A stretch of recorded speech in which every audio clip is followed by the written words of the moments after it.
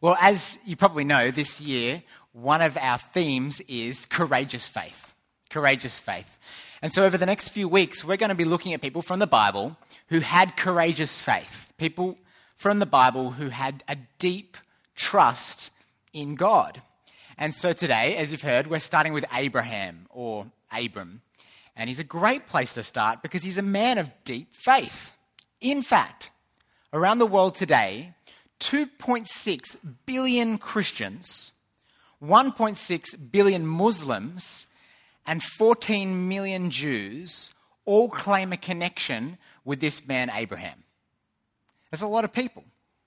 But here's the thing. Abraham's faith actually isn't always that impressive. Abraham's faith has its ups and then its downs. Its ups and then its downs. It reminds me of a theme park ride I went on in Dreamworld. Has anyone here been on the Claw at Dreamworld?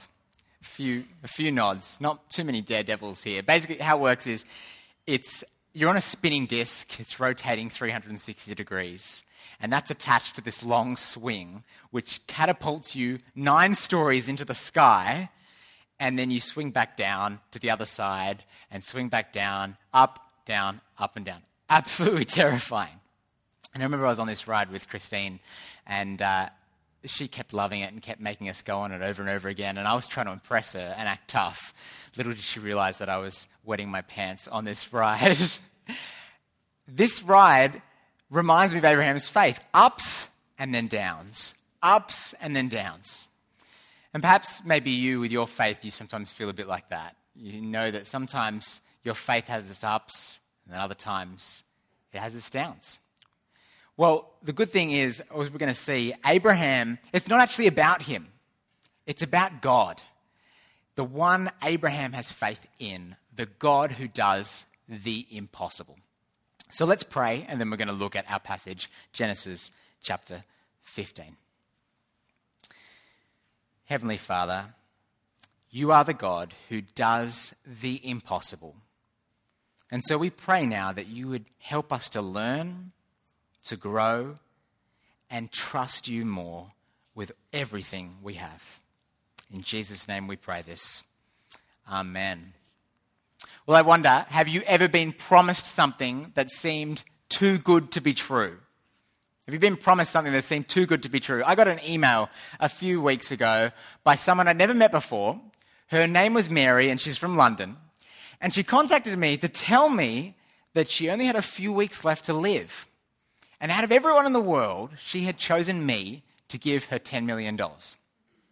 All I had to do, get this, all I had to do was give her my bank details and my PIN number, and that $10 million would be mine. Maybe you've got an email like that before. It's often from a Nigerian prince. And you get that email and you immediately read it and you go, this is just too good to be true. I can't believe this. Abraham in Genesis 15, he was having a too good to be true moment. See, in Genesis 12, right before this, God had made Abraham some incredible promises. Incredible promises. He'd asked Abraham to leave everything, his family, friends, and he did it. That's courageous faith. He left everything. And then God promised him a land. He promised him blessings. And he promised him that he would be the father of a great nation. Now, to be the father of a great nation, you have to have not just one kid, you have to have children who have children who have children who have children. That's how you become a father of a great nation. Now, Abraham, he got those promises, but in our passage here, Genesis 15, 10 years had passed. 10 long years Abraham had been waiting. And you know how many kids he had? None. And so he starts to go, this seems too good to be true, God. Too good to be true. Look in your Bibles, Genesis chapter 15, if you haven't got it open. Genesis chapter 15, verse 2. Let's look at Abraham's too good to be true moment. But Abram said, Sovereign Lord, what can you give me, since I remain childless, and the one who will inherit my estate is Eliezer of Damascus? And Abram said, "You've given me no children, so a servant in my household will be my heir." Abraham says to God, "Hey God, remember 10 years ago? You promised me a child? Well, I'm not getting any younger. I'm 85. And how many 85-year-olds do you see these days having children? It just doesn't happen, God. When are you going to give me this promise? How do I know it's going to happen?" And so he doubts. He doubts. And you know what he does? He doubts so much that he decides to take things into his own hands. And so he gets his slave, Eliezer. Now back then, your heir would be your oldest son. But Abraham says, well, it doesn't seem like God's going to give me an older son. So I'm going to make my slave, Eliezer, my heir. He'll get everything when I die. He'll look after me because it doesn't seem like God's going to come through on this promise. He's doubting. I know myself, there's plenty of times in my life where I doubt, and so I take things into my own hands, try and do things my own way. Maybe you've had moments like that, where you have questions. You question God's promises, you doubt them. God, I know you say you love me, but I've had the most awful 2018. Do you really care? God, I know you promise that you hear my prayers, but do you really? God, I know that you've promised Jesus is coming back, but how can I be sure? We all have those doubts, don't we? We all have those questions. Every Christian does. But you know what's really cool? God doesn't tell Abraham off for the doubts. Did you notice that? He doesn't go, "Abraham, how dare you question me? How dare you doubt me?" No. See, it's not about our faith being perfect, never having any doubts, never having any questions. What matters is that our faith is in a God who is 100% trustworthy. Not about our faith never having questions, never doubts. It's about whether our faith is in a God who is 100% trustworthy. There's a story, you may have heard this illustration before. Imagine two people sitting on a plane, two passengers. The first passenger is freaking out. They're afraid of flying. The plane's taking off and they're worried, or has the pilot done the safety checks? A bit of turbulence comes. They're worried whether the plane's going to stay together. The whole flight, they're just freaking out, worried. But the second passenger, well, they're totally relaxed. They've already reclined their seat so far back, they're annoying the passenger behind them. They've started the in-flight entertainment. They're relaxing, kicking back. Now, out of those two passengers, which one arrives at the destination first? They both do. Both passengers arrive at the same time because both of them had the faith to get on that plane. Both of them had the faith and the trust to get on that plane, and it was the plane that got them to the destination. You see, it's like that with God and our doubts. There will be doubts, there will be questions. But what matters is that our faith is in a God who is trustworthy, and we've followed him and chosen to live for him. He is trustworthy. It's okay to have doubts and questions. When they come, can I encourage you, talk to me, talk to James, talk to your Connect group leaders, talk to someone. Come to God with your questions. Come to God with your doubts. But know that it's okay. And so there's Abraham. He's there before God going, God, how do I know? How can I be sure these promises are really going to happen? Well, how does God respond? Look down in your Bibles, verse 4. Genesis 15, verse 4. Then the word of the Lord came to him.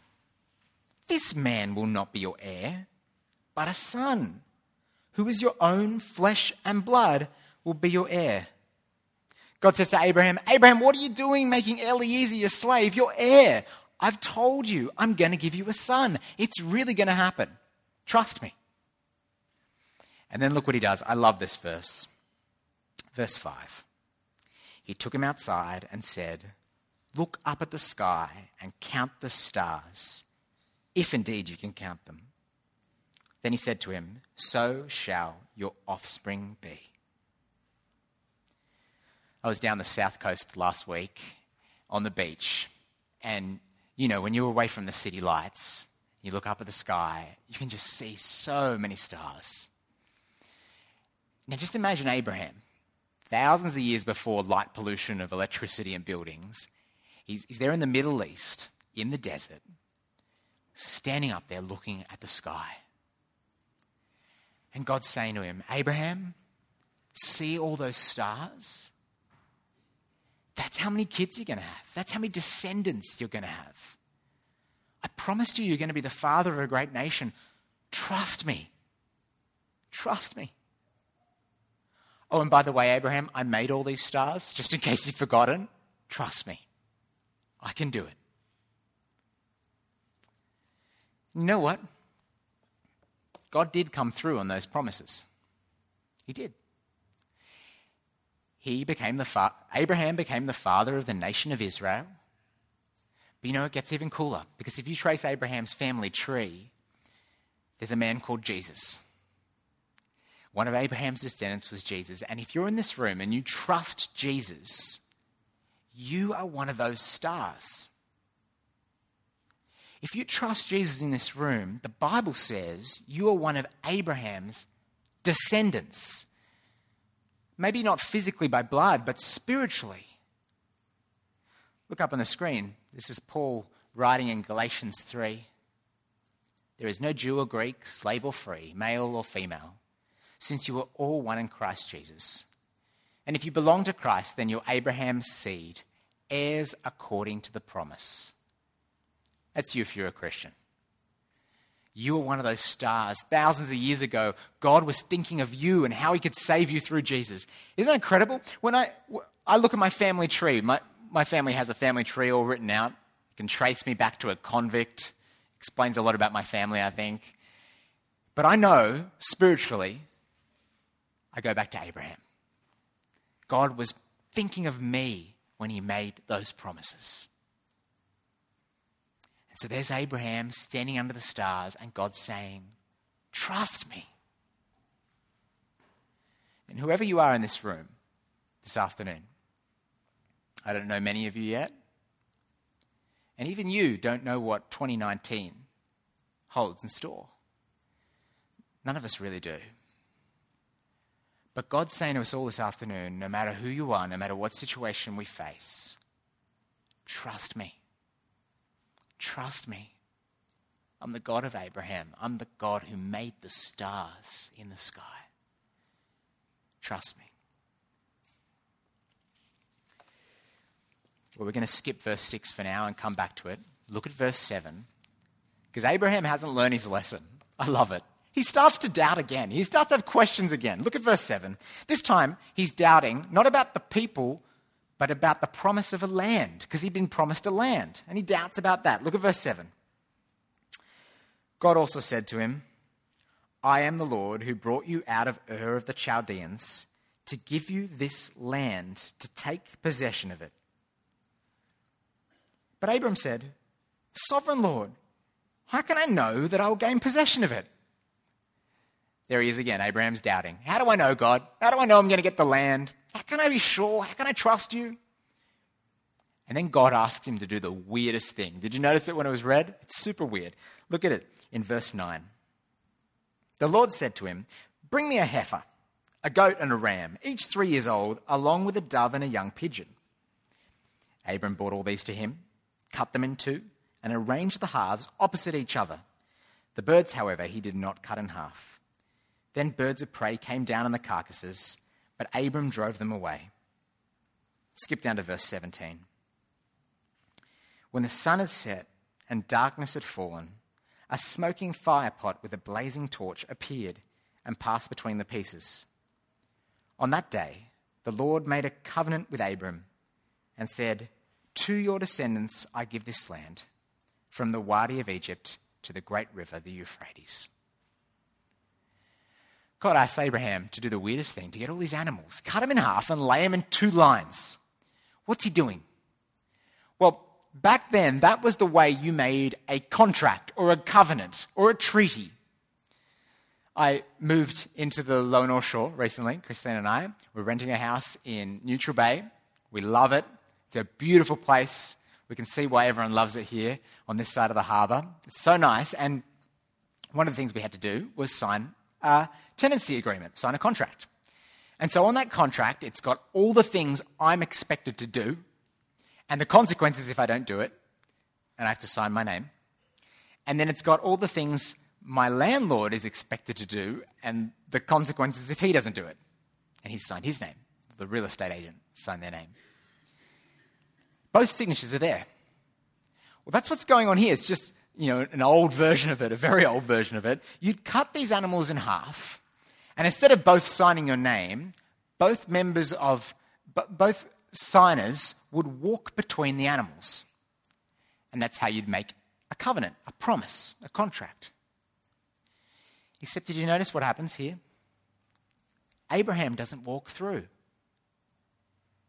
Abraham doesn't sign his name. Only God signs his name. Only God, in the form of a smoking firepot, passes through the animals. Why? Why? Well, God's saying, I'm going to do it. I'm going to make the promise happen. Not you, Abraham. I don't need you. It's impossible for you. It's impossible for you to have children when you're 85. I'll do it. I'm the God of the impossible. It's impossible for you to inherit this land on your own. I'll do it. I'm the God who does the impossible. Nothing is impossible for me. And if I don't do it, may I be like one of these dead animals. I'm ready to sacrifice everything. And so he walks through. Nothing is impossible for him. Again, God's saying, trust me, trust me. Well, let's jump back to verse 6. What does Abraham do? It's one of the most famous verses, I think, in the whole of the Old Testament. Verse 6 says, Abram believed the Lord, and he credited it to him as righteousness. Abram believed the Lord, and he credited it to him as righteousness. Abraham believes. He doesn't believe that God exists. I mean, he does. He does believe that God exists, but it's more than that. He trusts the promises of God. He has faith in God's promises and realizes what is impossible for him is totally possible for the God of the universe. And what does God do? God declares him to be righteous. Righteous. That word righteous basically means to be right with God, to be in a right relationship with God. God declares that Abraham has responded correctly, he's trusted him, and his sins are forgiven. He's one of God's people. He's righteous. He doesn't tell Abraham to work for his righteousness, to go and be a good person. No. God just declares him righteous. All Abraham does is trusts, is believes. Well, centuries later, Paul is thinking about this passage. He's reflecting on it. And look what he writes in Romans chapter 4. You might want to flick there in your Bibles. It was our second reading. Romans chapter 4. Or it's going to be up on the screens. Romans chapter 4, verse 18. Paul says this, reflecting on this story. Against all hope, Abraham in hope believed, and so became the father of many nations. Just as it had been said to him, so shall your offspring be. Without weakening in his faith, he faced the fact that his body was as good as dead, since he was about 100 years old, and that Sarah's womb was also dead.